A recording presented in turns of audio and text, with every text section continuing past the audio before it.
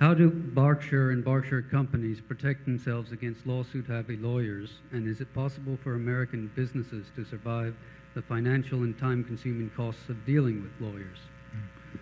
Well, it's a good question, and we've probably had less litigation than any company with a $25 billion market value in America. But it's and we were sued one time at Blue Chip Stamps. What was it for, Charlie? How many billion by some guy that? Lots. Yeah, it was. You cannot protect yourself against lawsuits, and there's certainly a lot of frivolous ones. Like I say, it's not been a drain on our time or money, but particularly time to date. And I think one thing you'd have to do is that if you ran into anything of that sort, you would not pay, and you would try to make life comparably difficult for the other party as they made it for you. But that has not been our experience so far. Charlie?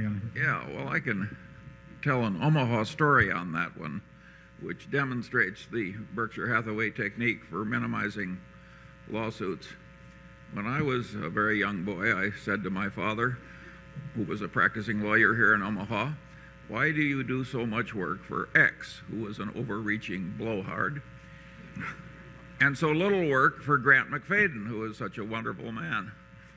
And my father looked at me as though I was slightly slow in the head, and he said, "Charlie," he said, "Grant McFadden treats his employees right, his customers right, everybody right.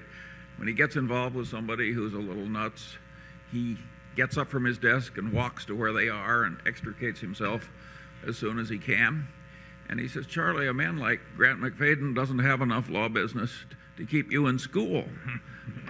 "Ah, but X," he said, "he's a walking minefield of continuous legal troubles, and he's a wonderful client for a lawyer." Now, my father was trying to teach me, and I must say it worked beautifully, because I decided that I would adopt the Grant McFadden approach.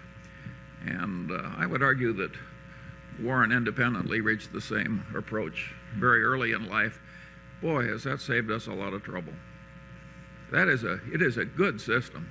We basically have the attitude that you can't make a good deal with a bad person, and that means we just forget about it. I mean, we don't try and protect ourselves by contracts or getting into all kinds of due diligence, or we just forget about it. We can do fine over time dealing with people that we like and admire and trust. So we have never, and a lot of people do get the idea, because the bad actor will tend to try and tantalize you in one way or another, and you won't win. It just pays to avoid them. And we started out with that attitude, and maybe one or two experiences have convinced us even more so that that's the way to play the game.